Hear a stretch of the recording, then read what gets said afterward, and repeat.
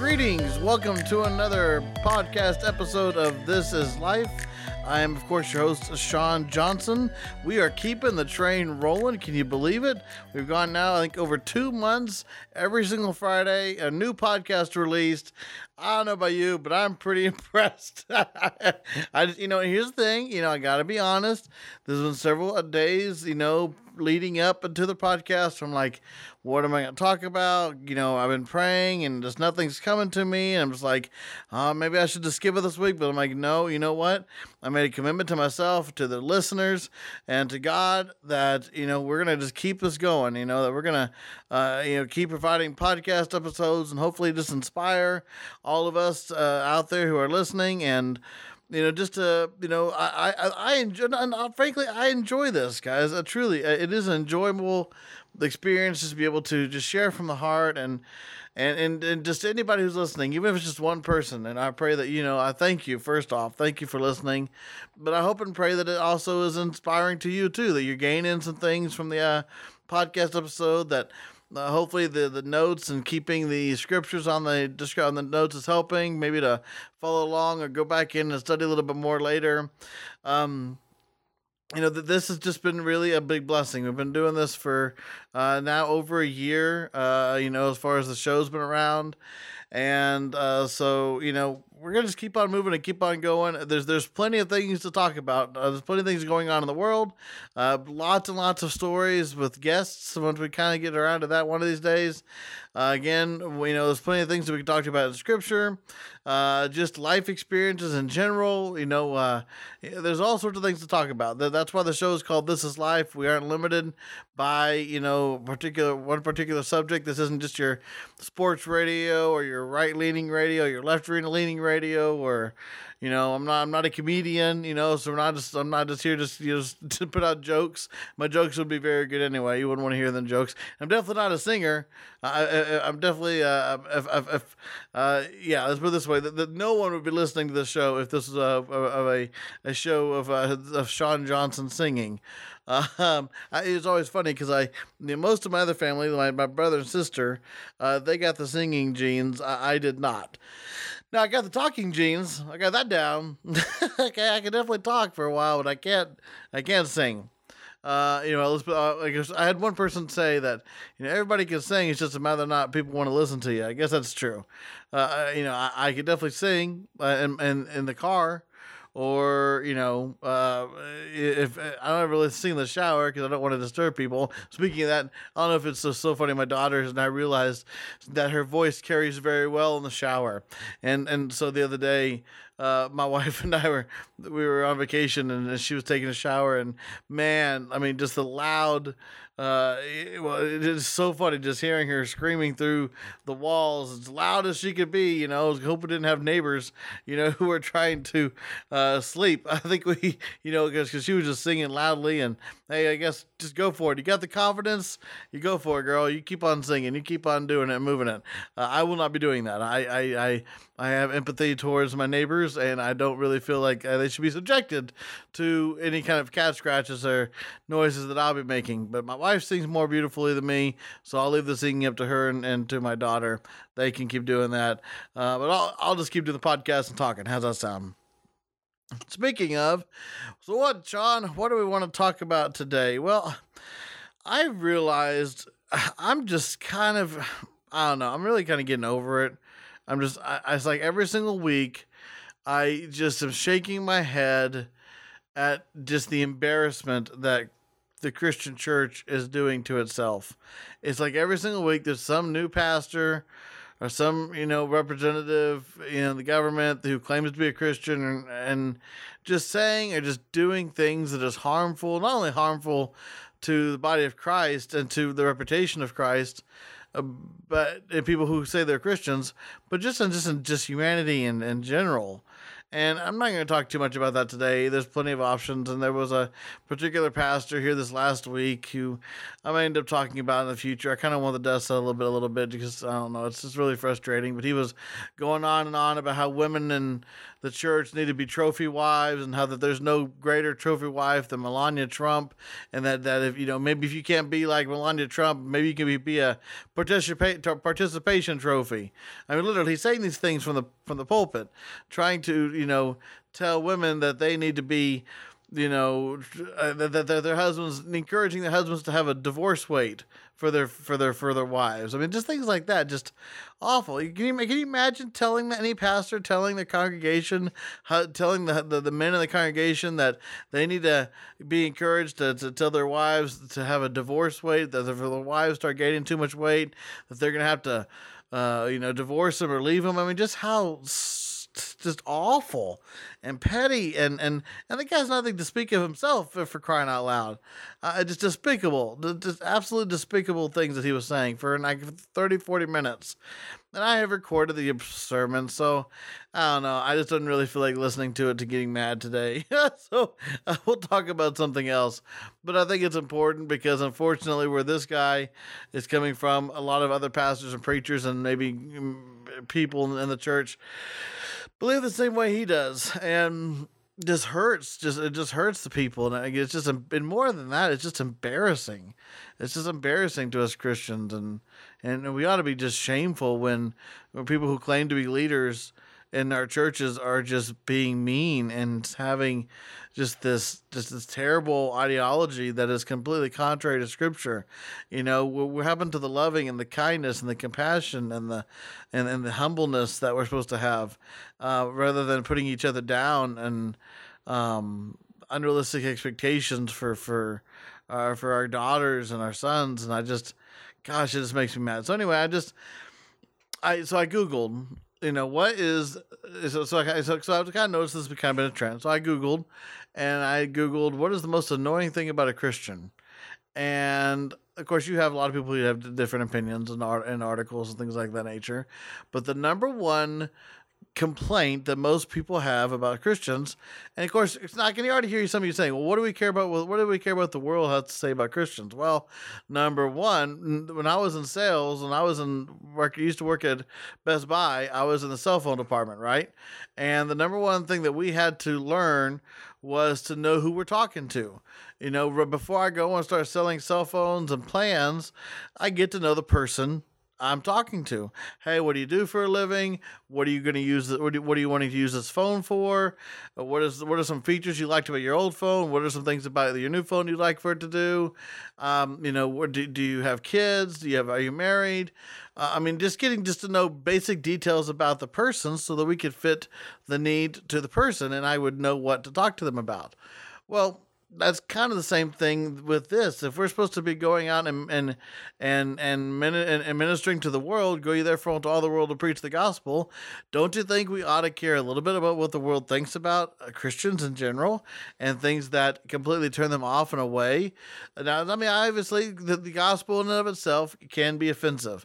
A lot of people don't want to hear and acknowledge that Jesus Christ is the only way to heaven. But what's interesting about that is that God's not the one who's calling them. We're not the one who's leading them to Jesus. Jesus leads them himself. Our sole responsibility is to just be an example of Christ and to preach the good news and to be the gospel. That's what our responsibility is, to be the active arms and legs and embraces and loves and kind compassions of Jesus. That's what we're supposed to be doing. And, God is completely capable of calling and directing to his own whom he desires and whom he's already said is his from the foundation of the earth. Now, there's nothing you and I can do to change who that is. All we're supposed to do, however, is to open up the opportunity to everybody who has an ear to listen. And so it's important, I think, for us to talk to look at observation points. how does the world, respond to Christians? How are Christians viewed in this world? And how, a lot of it's, what are we doing to our own selves? Good, bad, and ugly. And a lot of it, again, like I said, is just bad. I think that we love to talk about how Christians are all persecuted and oppressed and all these different things. But honestly, most of the reason why Christians are quote unquote oppressed or persecuted or downtrodden, or we feel like we're being picked on, is for our own doing. It's like a self-fulfilling prophecy. It's like we've been going on and on and on and on about how Christians are, persecuted and how we are unfairly treated, when in reality we did it to ourselves. That our piousness and our pride and our entitled, we think we're entitled, to us to certain behaviors and things. It's like, we've been spoiled here in America, especially. We have no idea what it means in America to be, to be oppressed for our religion. Not at all. We just have no clue what that even means. Because they don't put Merry Christmas on a Starbucks cup, we get all antsy and angry about it. Are you kidding me? That's really where you want to draw the line? And those are true. I'm not making that up. Christians were mad about that. They were literally mad because, just of that. It's just we don't, because Christ wasn't put on a cup, and it's like, why are you not more concerned about Christ not being in your heart and in your actions and in your thoughts and your deeds and your gestures, rather than on some corporate logo? And we get so mad here. We have the latest thing here recently is Christians are so mad because all these cancel culture, when in reality Christians are the ones who created cancel culture, for crying out loud. I remember back in the day, I remember all the things that were evil. Kmart was evil, Procter and Gamble was evil, Disney was evil. I could probably just, if I really were to go on, if you go about, just probably Google 80s, 90s, Christian cancel, you'll probably find all sorts of companies and businesses and things. There's all sorts of TV shows and cartoons, all these different things that were canceled, that Christians were telling everybody else how awful they are. And I guess to a certain degree, you could say maybe an argument, but why are we so mad when things are getting canceled when we're the ones as Christians who created that culture in the first place? Anyways, so I talked and I Googled about what is some of the most annoying things about Christians. And the number one thing that came up across multiple articles was the phrase, the Bible says this, or the Bible tells you this, or in the Word of God it says this. And you may be asking, why is that so annoying? Well, let me read to you what this person wrote in this article. There's one article I found. So the number one thing that it says the 10 most annoying things every non-Christian is sick of hearing. That's the name of the article. And the number one is, quote, but the Bible says. And here's what she goes. Seriously, I do not effing care, okay? I know it's the, quote, word of God, but it's the word of your God, not mine or anyone else's. Here's the thing with Christians. They think that their God is the God of everybody. Quote, it's what's written in the Bible. Fine. But you also need to understand that there are 100 religions out there that claim that their God is the one true God too. You can quote me a new Bible verse every time you rebut my points, but that only make you look extremely childish. We'll talk about that actually here in a little bit. Look, there are some of us here who see the Bible as a book written and translated by men thousands of years ago. Hasn't it occurred to you before that the Bible might be incredibly biased, one-sided, and sexist? Don't react as though you haven't known that throughout history. Women have been persecuted and suppressed by men in the name of God. So don't even. Stop waving your Bible in people's faces like it's the only truth. Because for some people, it's more unreliable than an effing $100 college textbook on extraterrestrial life. Okay, that was the author of this article about the 10 most annoying things every non-Christian is sick of hearing. And it got my attention because it's true. It's like we we use that phrase because the Bible says this, because the Bible tells me so, or in the Word of God it says this, as the statement. Look at every single street preacher out there. They start almost every single sentence with the Word of God says this, and in the Bible it says this. And if you turn to this, the Bible, Scripture, it says this. When it's like the people you're talking to, they literally have no care whatsoever of what the Bible says. You're not talking to a group of believers who actually have respect and understand the authority of Scripture. You're talking to people who could care less, who couldn't care less about a book that you're reading from, regardless if you call it the Bible or not. And this is why we have to understand that the Bible was never meant to be used for evangelism. The Bible was meant to be used for you and I for discipleship, for us to go out and understand what Jesus did, the recordings of Jesus, and then go and do the same. And if we just go out there just quoting scriptures blindly without any context, and especially without any backup or follow-up or real-life examples of living out the scripture, all we're doing is just throwing words out and hoping some of them stick. And most of the time, they're not going to stick because, again, the audience is not going to listen. The audience is not there to listen to your interpretations or your readings of Scripture. If you want to have a real life encounter with these people, then talk to them in real life terms, just like Jesus did. Now, if you want to refer to Scriptures, that's completely fine, as long as you have some sort of personal understanding and personal revelation with it that has to do with you and not them. And I get it. When we were children, that's how we grew up. Okay, every single one of us, especially if we grew up in the church, we all know the song "Jesus Loves Me," right? Of course, I was talking earlier about not singing, but I'm not going to sing it to you. But I'll recite the words for you just in case you don't remember. Jesus loves me, this I know, for the Bible tells me so. Okay, that's what we were taught from our very young age. Jesus loves me, this I know. Why? Not because I had an encounter with Jesus, not because he changed my life, not because I'm forgiven for my sins. No, it's because the Bible tells me so. And again, that's great when you are a child and you are learning just beginnings of what Christianity is about, and trying to figure out how you can encounter Jesus for yourself. This directing you toward the scriptures so that you can see a reflection of the need for Jesus by reading the Bible, okay?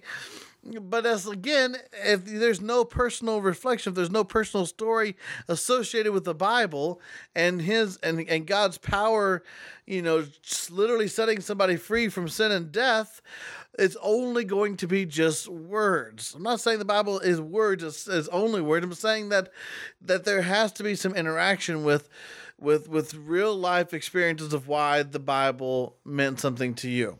And just telling somebody that they have to stop doing something or start doing something because the Bible says so is never, ever going to be enough, and nor should it be enough. And I don't think God expects it to be enough.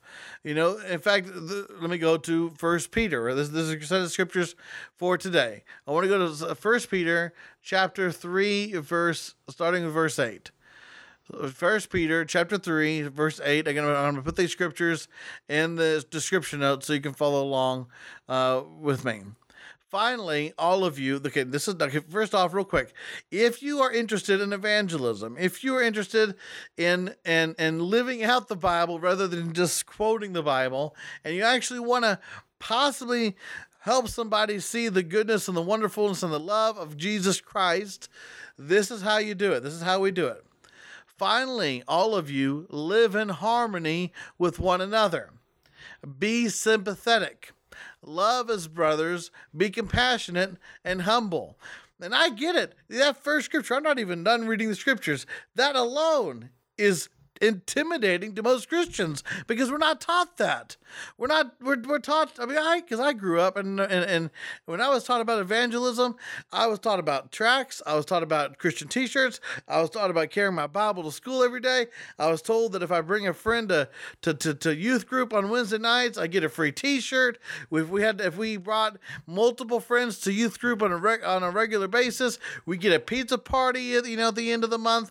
I was taught all of these tips and tricks and tools that were just basic about evangelism, it was always about the numbers. But no one ever taught me when I was a child, I was a teenager, and even as a young adult, that the whole purpose of living a Christian life is to live in harmony with one another, to be sympathetic, to have brotherly love, to be compassionate, to be humble. Why was I not taught those things? And why was I rather taught about wearing Christian t-shirts and passing out tracts and memorizing scripture so I could quote somebody's face? All those things, I guess, have a place. I don't think tracts have a place. I don't really understand, but the Christian teachers having a place. But none of those things are nearly as important and as real as sympathy and compassionate and compassion and humility and brotherly sisterly love. And I get it. It's way easier for the flesh to just rely all your emphasis on basic, get out of jail free card, things like tracts and t-shirts and quick one-liner, scriptures. Just things that we just try to, it's like we're throwing hooks out into a pond and hoping that the bait we're using will catch some fish. When in reality, those are like the basic simple things that really do no good whatsoever. But if you want to talk about true evangelism, you want to talk about true discipleship, you want to talk about being a true representation of Christ, this is what we should be teaching our children. How to live in harmony with one another, how to be kind, how to not be rude, okay? How to take care of each other, how to have compassion and humility for everybody, to be unconditionally in our love and our respect for everybody, no matter who they are, no matter what they've come from, no matter what their life is. That, my friends, is true Christianity. That, my friends, is true discipleship.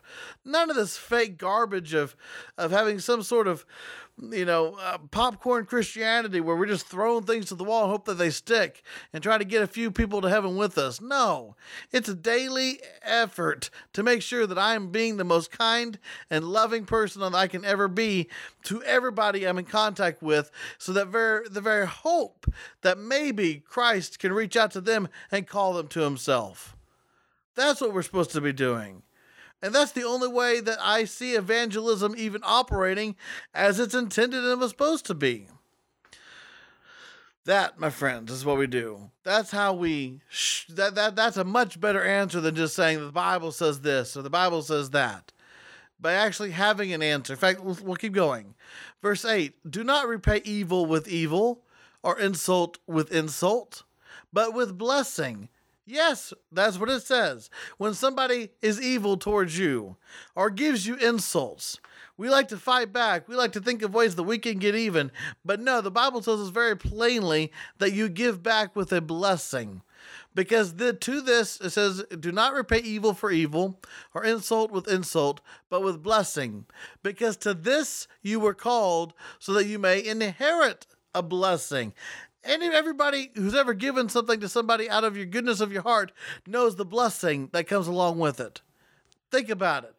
Think about some time in your life where you just did something good for somebody without any expectation of a return. You just did it out of the goodness of your heart. What was that feeling like? Felt really good, didn't it? If you had a warmness in your heart, it's like you were almost designed and meant to be like that, right? Which, because we were. That's the true nature of humanity. And when God created Adam and Eve, when he created us, we were intended and meant to be kind and compassionate with one to another, which is why Jesus came to give us the ultimate example of that harmony. This is what we are called. We were called to inherit a blessing by giving blessings to other people, and especially to those who are evil towards us or give us insults.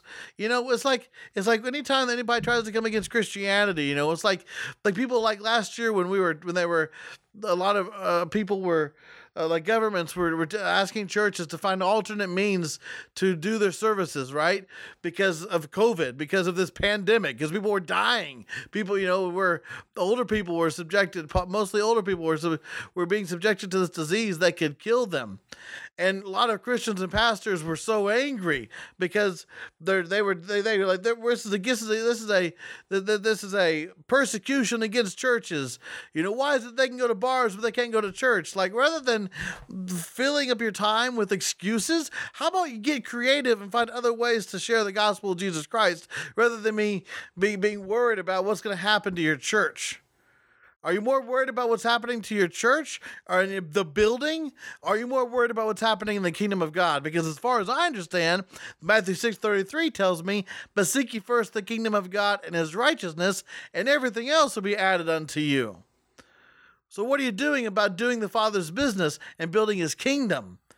And being creative. I mean, especially in today's day and age, there's countless ways the church can meet without having to meet face to face where we could possibly spread our germs everywhere. But I get it. We would rather sit there and complain and be,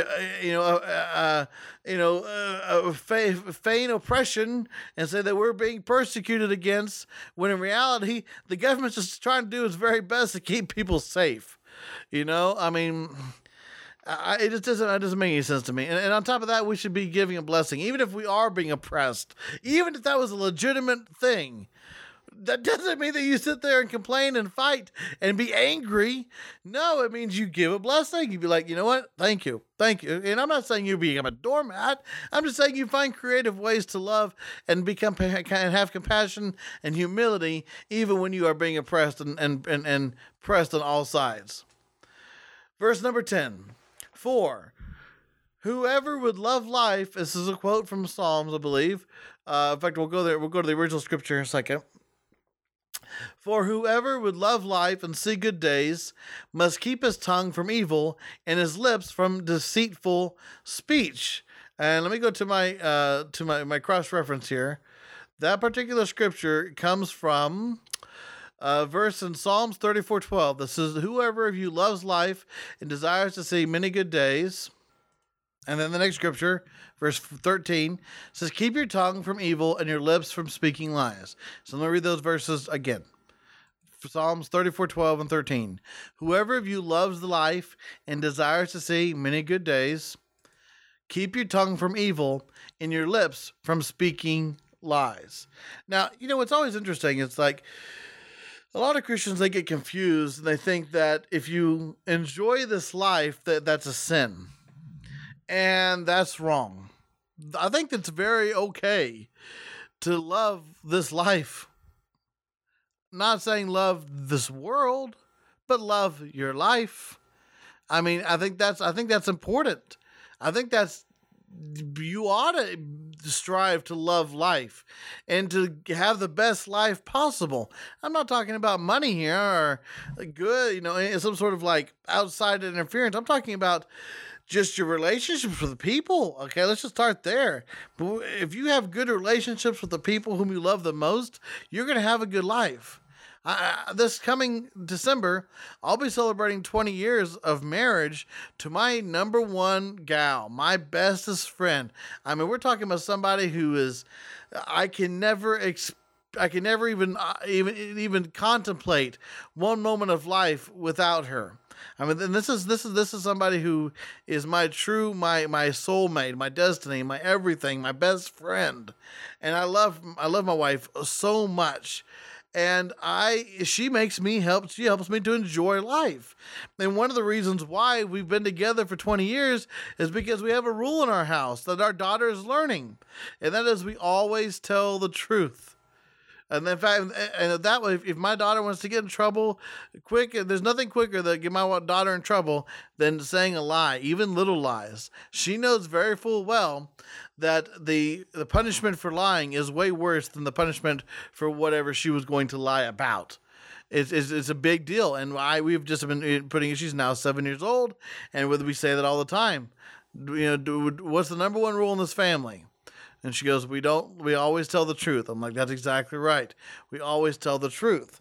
And that's what this scriptures are telling us.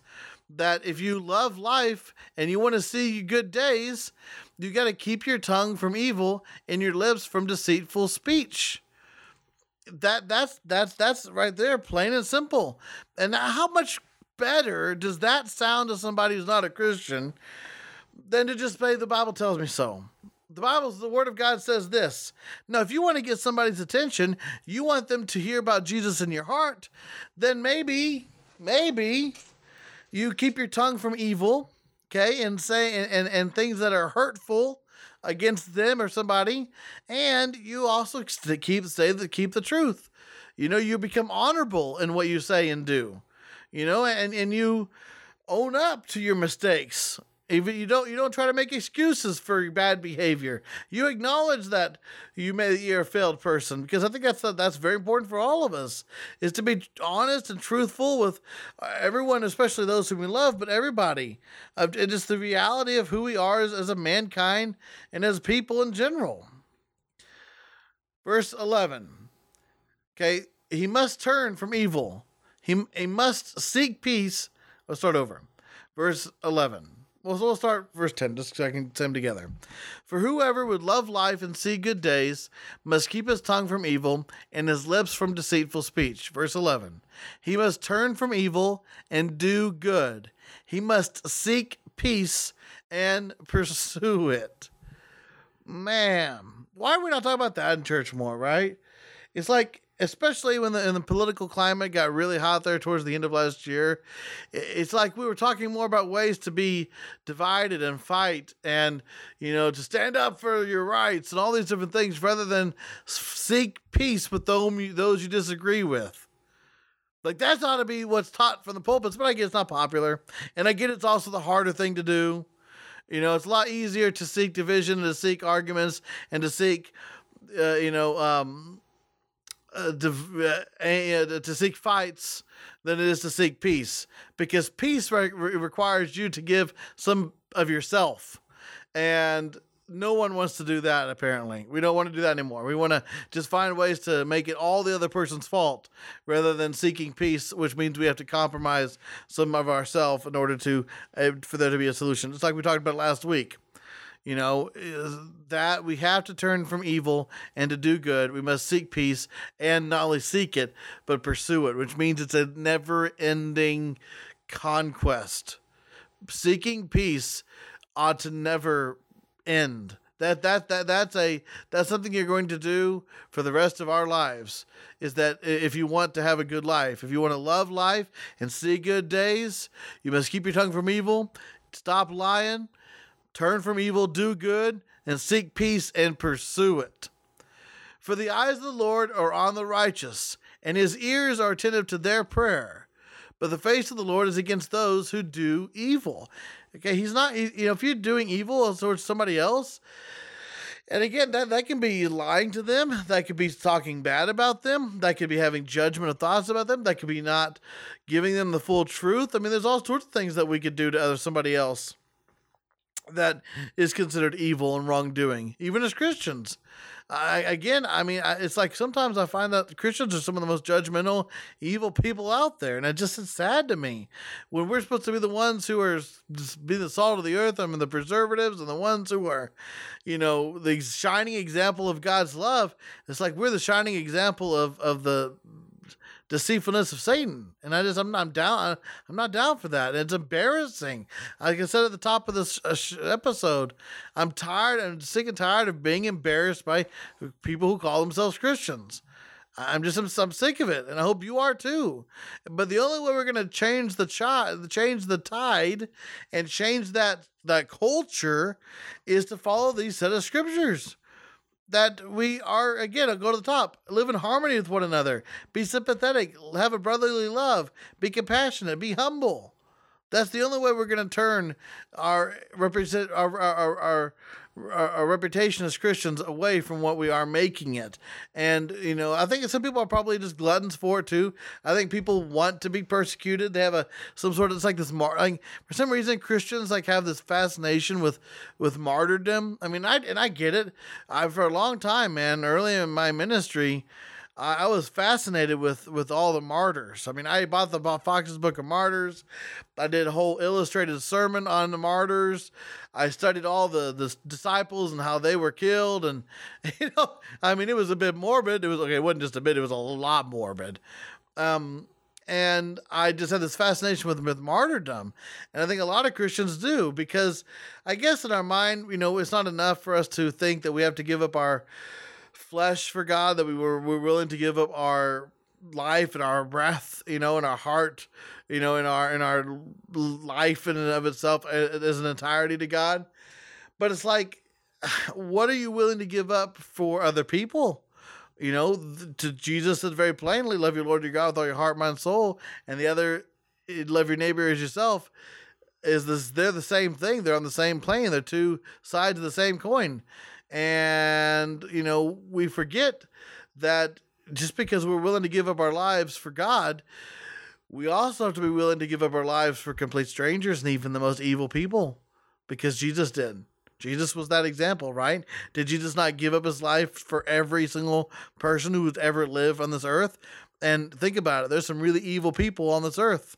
Even now in this generation, some really evil people that, yes, Christ still died for. So what are you willing to do for them? Are you willing to, people like a lot of Christians have anger toward their heart towards Democrat. I've even had people say that if you're a Democrat, you're evil. You're the most evil people if you're a Democrat. Have all sorts of awful names for Hillary Clinton and Nancy Pelosi and whatever else, like Democrats. I mean, I've heard all these crazy things. I'm just like, really? That's how petty are you? That's how petty you are? That you have to come up with nicknames for how evil people, for people whom you deem evil just because they have a different political ideology than you do? Doesn't make any sense, does it? It just really doesn't. Verse 12 again. For the eyes of the Lord are on the righteous, and his ears are attentive to their prayer. But the face of the Lord against those who do evil. Who is going to harm you if you are eager to do good? Let me read that again. Verse 13. Who is going to harm you if you are eager to do good? But even if you should suffer for what is right, you are blessed. Do not fear what they fear. Do not be frightened. And that last part of that that verse, do not fear what they fear, do not be frightened. It's also cross-referenced that particular scripture. Let me go there real quick. That is, let's see here. Next one.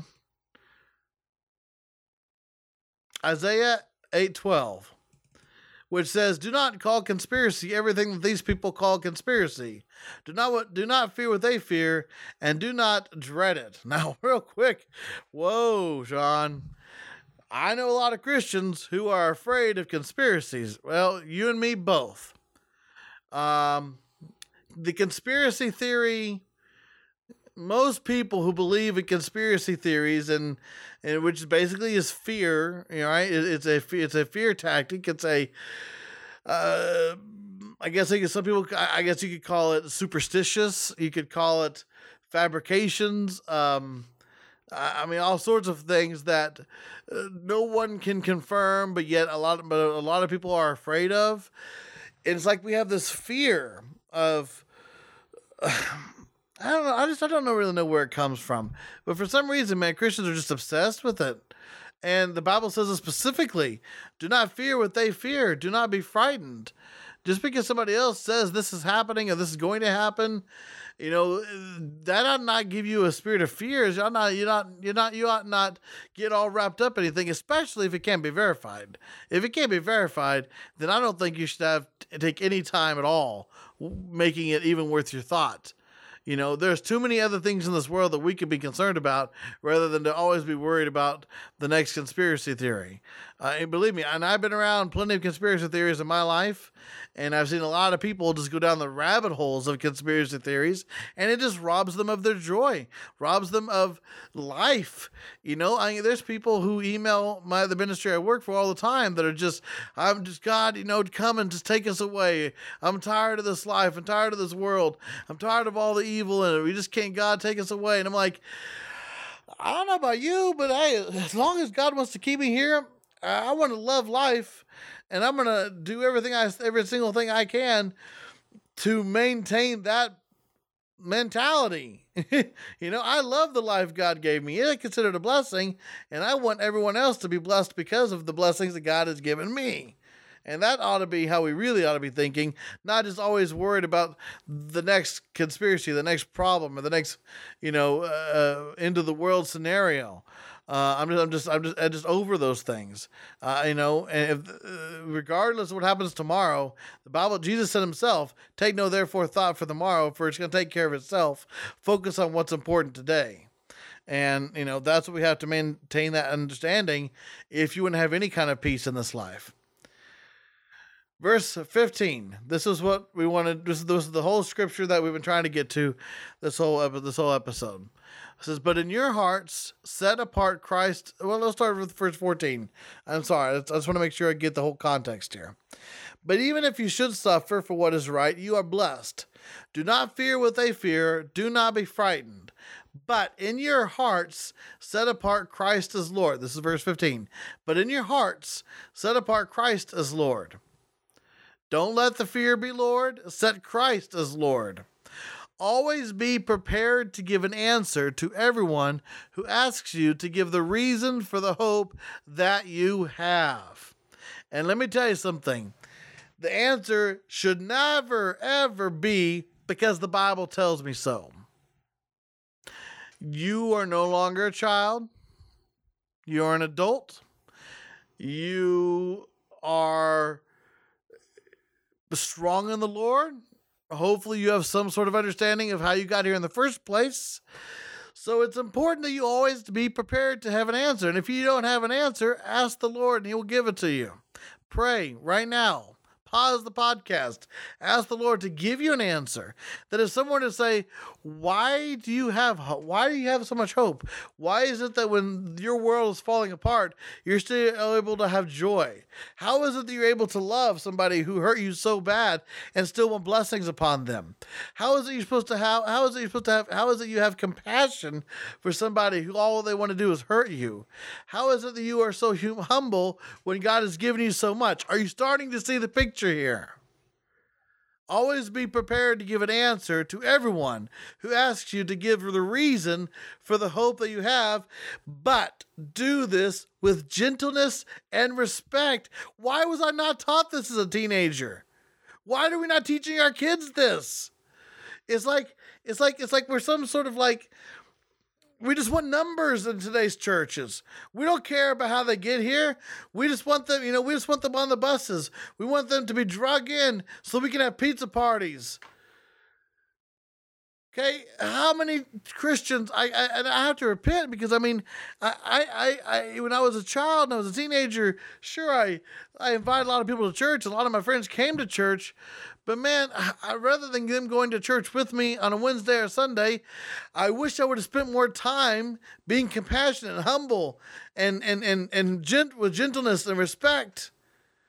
And that's what I wish I would have spent most of my time on. I wasted a lot of my time on useless evangelism. I wasted a lot of my time on preaching useless evangelism.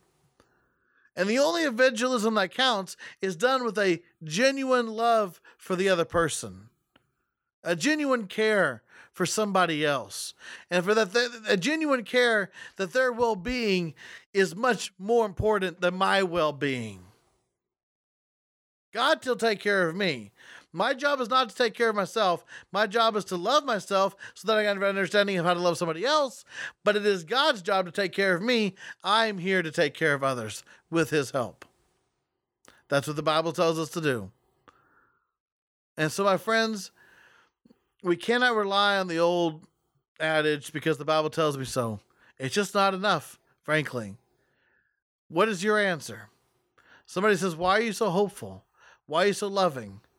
Why are you so joyful? Why do you seem to have strength during the most difficult times? What is your answer? And don't do it because you think you're some high and mighty. Well, I got Jesus. No, do it with gentleness and respect. It says verse 16, keeping a clear conscience.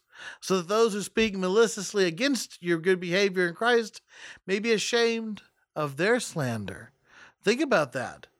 Just somebody, they feel bad just talking bad about you because there's nothing, because you're blameless. Because even though you may mess up like we all do, your heart is still right.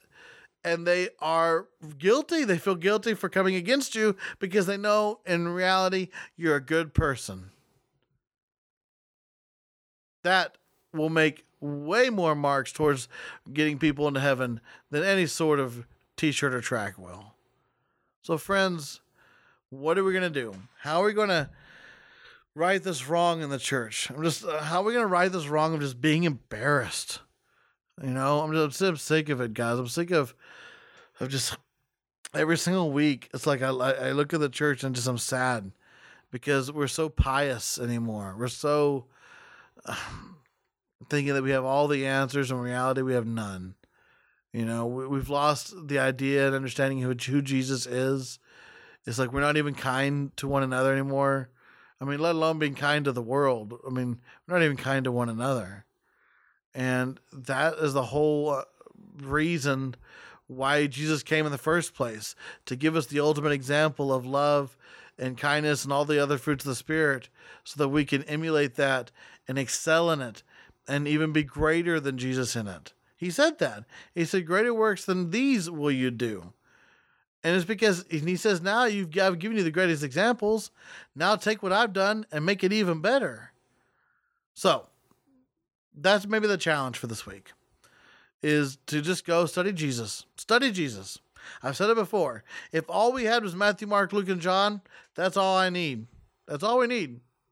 If Jesus is truly the Savior of our heart, he is truly the Son of God, like I and you believe he is, then what else do we need? I mean, I understand that the whole rest of this Bible is there to help set up the need for Jesus, but Jesus is the end and the beginning. He's everything. So look at him. Look at his life. Read the red letters. The red letters matter.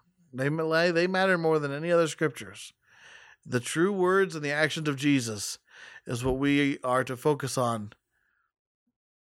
And we take those things and we make them living. We make them life. And we let those red letters, the words of Jesus, be that which motivates us to be better people and to love this life and to be truthful and to just enjoy the good days that God's given us all the time that we have them here, because they're numbered. The good days are numbered. Days in general are numbered. So with whatever amount of days that you and I have left on this earth, what are you going to do with them? What am I going to do with them? Are we going to make sure that as many of them as possible, at the end of the day, I can look at it as being a good day for Jesus and a good day for the kingdom? Or are we going to look at it as just another day that went by and I wasn't loving, I was not kind, I was not more mindful of others than myself? Let's just turn the tide. We can do it. One encounter at a time. Guys, until next week, make sure you go, if you can, head on over to iTunes and leave us a rating and a review. I'd really appreciate it. If you want to hit me up on Gmail, thisislifepod@gmail.com, or even on Twitter. I'll check that every now and again. If you want to go to the website, thisislifepod.com, catch up on the latest episodes.